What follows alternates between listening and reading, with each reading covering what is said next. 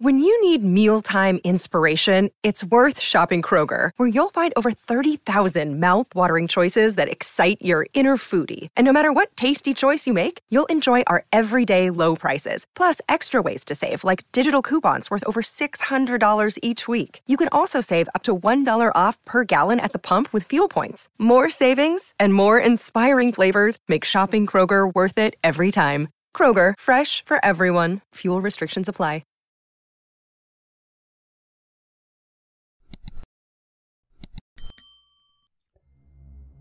I'm currently seated at a computer terminal in a little white, sterile room. There's about a half dozen other computer terminals here, all facing the same way like a classroom. There are posters on the walls with medical information. Everyone in them looks happy and complacent. Zombies. This place is called Sleep Health Centers, just outside of Boston. It's a clinic for people with sleeping disorders. And I'm feeling a little loopy from the medicine. So if my writing gets all garbled, just deal with it and I can edit it when I'm clear-headed. The doc wants me to do a little writing. He said that repetition can help with insomnia. And I gotta admit, if things were normal, this room and the clack of these keystrokes would probably make me pass right the fuck out. But things aren't normal, though. It's not that I can't sleep. It's that I don't want to sleep. I actually doze off pretty frequently. But then I realize I'm falling asleep and I snap myself out of it. When I don't, I drift off and I can't stop myself. I dream, and that's what I want to avoid. If I could control what I dream about, I would sleep right now and not wake up until October. But I can't control it.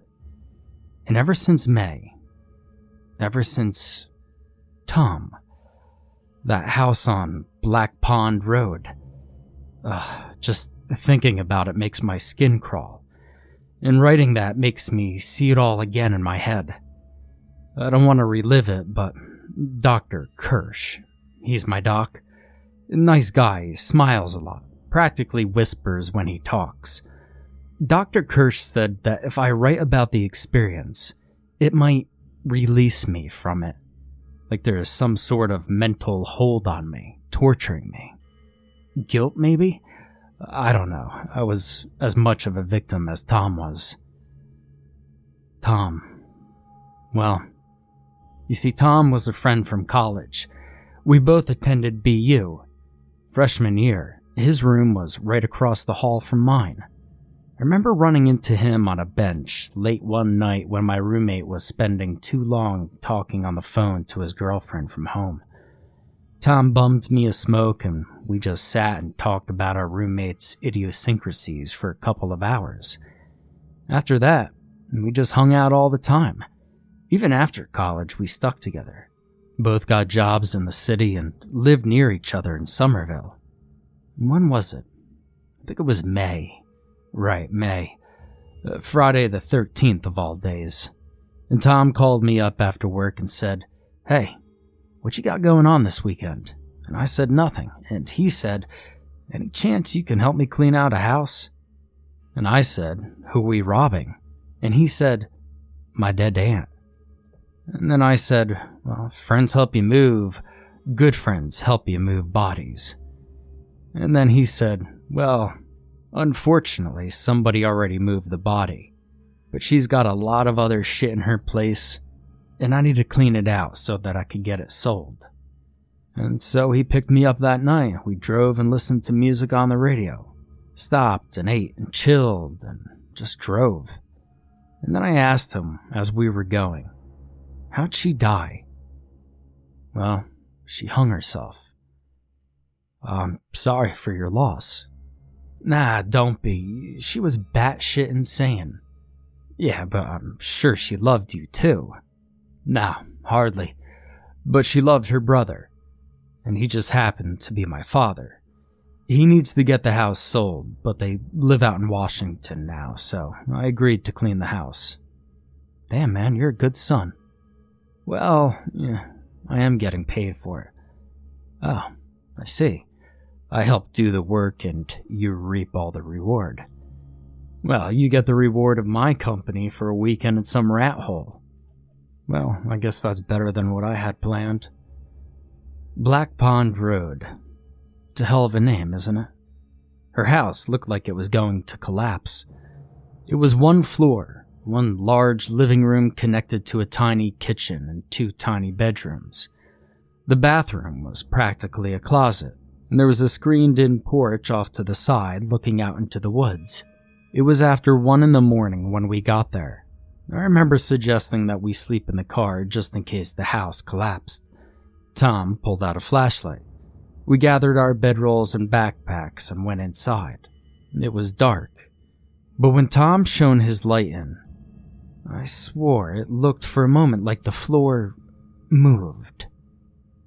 It was the kitchen. Greasy stained white tiles. Everything in that room was greasy and stained. Even the windows. They were so gross. The reflected light from Tom's flashlight came back like a mustardy puke yellow. It was a clicking or a tapping. Can't really describe it, but the feeling when we walked in was like a couple of crashers walking into a chatty party, and everyone stopping what they were saying to look at us. It was almost the faintest echo of a final sound, like 100 fingernails tapping on a tabletop, and then quiet. "Hey, did you hear that?" I asked. "No." We should have slept in the car. My room was like a prison cell attached to the living room. Tom's room was only accessible from the screened-in porch. I took a look in it, said that we should switch. "Hey, if I'm not getting paid, at least give me the nicer room." "Nah, you don't want this room. This is the room she hung herself in." And we just stood there for a bit. The only thing missing from my room are bars on the windows. Well, that's so you can escape when her ghost comes for us. Yeah, but a ghost wouldn't be caught dead here. I went and unrolled my sleeping bag on the tiny bed in my room, then climbed in and lay there in the dark. After a while of everything being quiet, I started hearing this sound. It was like a chittering and buzzing. Fucking mosquitoes. That's what I thought. I pulled the sleeping bag over my head and tucked it under me to keep anything out. But God, if I hadn't been so tired. Something bit me. On the web of skin between my fingers.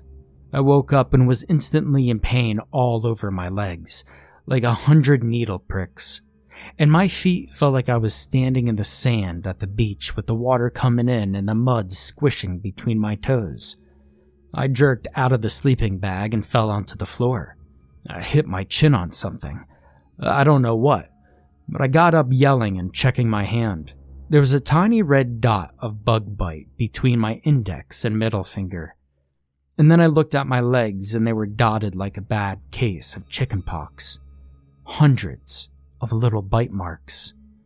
And I looked at my sleeping bag, and bugs just skittering out of the bag like it was a stream of them, crawling all over each other. Hundreds of earwigs slithering out of the bag I'd been sleeping in, and house centipedes with them, wiggling along.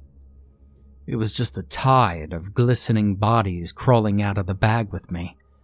I felt like I was going to puke and ran from the room, slamming the door shut. Now it was morning, and I went out through the porch and into Tom's room and shook him until he made a sound. "Get out, you gotta get out of your bag." "Dude, what time is it?" "It's the morning, and you need to get out of the sleeping bag." My bag was full of bugs, covered in fucking bites. "Get the hell out of the bag." Dude, my stomach hurts, just give me a second. He didn't have any bugs in his sleeping bag, and I almost hated him for it. But when he complained again about his stomach hurting and pulling up his shirt, I saw these swollen marks all along the waistline of his pants. Yo, what the hell? We're not sleeping in this fucking house, man. Look at my legs. My bites weren't swollen, but they itched so bad. I wasn't taking my bedroll home. There's no way in hell I was keeping it after seeing all those bugs crawl out of it. Burn it. Burn the whole house. Burn it. And that's my dream. When I fall asleep, I'm back in that sleeping bag, only I can't get out. And the earwigs and the centipedes are covering my feet and my legs, and crawling up into my underwear and all over my chest, and then they're on my neck, on my arms, in my ears, and wiggling towards my nose. And I can't scream because they'll be in my mouth, and no matter how much I thrash the bag, it won't open, and they just keep crawling back over me. I can't dream like that anymore. I spent a week telling myself it was just a dream, but I know they did crawl over me. They had to have been all over me as they slithered into the warm, dark comfort of my bag. Maybe I wouldn't dream it if Tom hadn't... Well, I'm getting off track. We didn't find any bugs in Tom's room. He gave me his car keys and I went into town and bought some cortisone for him to put on the bites. When I got back, Tom was outside. He had his flashlight and was looking under the porch. "Hey, come here." So I went. I looked under the porch at what he was pointing at. The porch was raised on these concrete blocks because of the tilt of the ground, and we could see all the way under the house. On the far side, there was this, gray shit. It looked crusted, like packed mud. "That's a hive," Tom said. I remember it felt like I just hit the peak on a roller coaster, and now the world was flying down at me. It was huge. Now there's no way I could do the enormity of this thing justice. It was spread across the underside of the house, from the edge of the base to deep into the darkness. But nothing was moving on it. But I looked at it a long time and I could see the little passage holes in it. Hundreds of holes. "Yeah, we're leaving." "Yeah, no shit, we're leaving. I wanted to be home already." I waited while Tom used the cream I'd bought on his bites, which I knew now were stings. It was unnatural, I swear. The aggressiveness of the insect life in that house. And I ended up driving us back. Tom got awful cramps. He eventually had to lie down in the back seat, doubled over in pain. I pulled over at a rest stop and made him let me check the spots out, but the swelling had gone down. He had these stabbing pains in his gut though, and I told him we needed to take him to a doctor. I kind of wanted to go see one for myself. I had bites all over my legs. "Dude, you gotta tell your parents to burn that fucking house to the ground." "Yeah, well, believe me, I will." I went and had the bites checked on a Saturday. I was fine. I had my first nightmare that night. Back in the bag, being consumed by earwigs and centipedes. I called Tom to see if he had gotten checked out, but he didn't answer. I called him again on Monday. When I talked to him, he sounded so distant, like he was thinking about something else. I'd asked if he had told his folks about the house, and he said he hadn't. I took the day off and went to see him on Wednesday. I buzzed him, but he didn't answer. I got into the building when someone else came out and found his door was unlocked. He was sitting on his couch, staring at the far wall. He looked gray. His skin, it wasn't pale or rotting or anything, but he did not look healthy. He hadn't cleaned up in a couple of days. The place stunk, and he just sat there. "Hey, Tom, we need to get you to a doctor, dude." "I'm fine now. Thanks." He still sounded distant. I don't think he even saw me. "You're not fine, dude. This place, it's not fine. I'm getting you some clothes and we're going to the hospital." But I let him out of my sight, and this was my fault. So sorry, Tom. When I came back, he was gone. His door was open. I went outside and looked for him, but he wasn't anywhere. I waited for hours on the step of his building, but finally I went home. I went back after work on Thursday, but his door was shut and locked. I buzzed him but got no answer. I called his cell and was directed straight to voicemail. I didn't know what to do. I was struggling to think. I'd been having the nightmare for days and had started refusing to sleep. I couldn't think straight. I probably should have called the police, but when I got home, I fell asleep on the couch and dreamed of being trapped in the bag again. And I swear, when I woke up, it felt like the bites on my legs had returned. Now, Friday, it was a week after that awful day. I was a zombie the whole day. My supervisor told me to go home. I was so tired I missed the stop for Davis Square and found myself wandering out of Aloif, not even thinking about where I was going. The walk helped me think, though, and when I got home, I called Tom's folks. I told them Tom was sick and, well, I was worried about him. Well, he did sound odd when he called last night. He called you? Did he tell you about the house? Well, I assumed that was a joke. No, sir. You need to have that place burned to the ground. Burned to the ground? No, he didn't say anything about that. He joked about going to live there. Now, I honestly don't think that was Tom. I don't think he was in control at that point, and whatever was in control intended to take him back to the house to live there. I went back to his place that afternoon and got in again. His door was unlocked, but he wasn't there. He had left a note on his fridge. You could tell he was fucked up. It was so hard to read, and it said, "I could feel them moving inside me. I can't stop it. I don't want to go. Bye."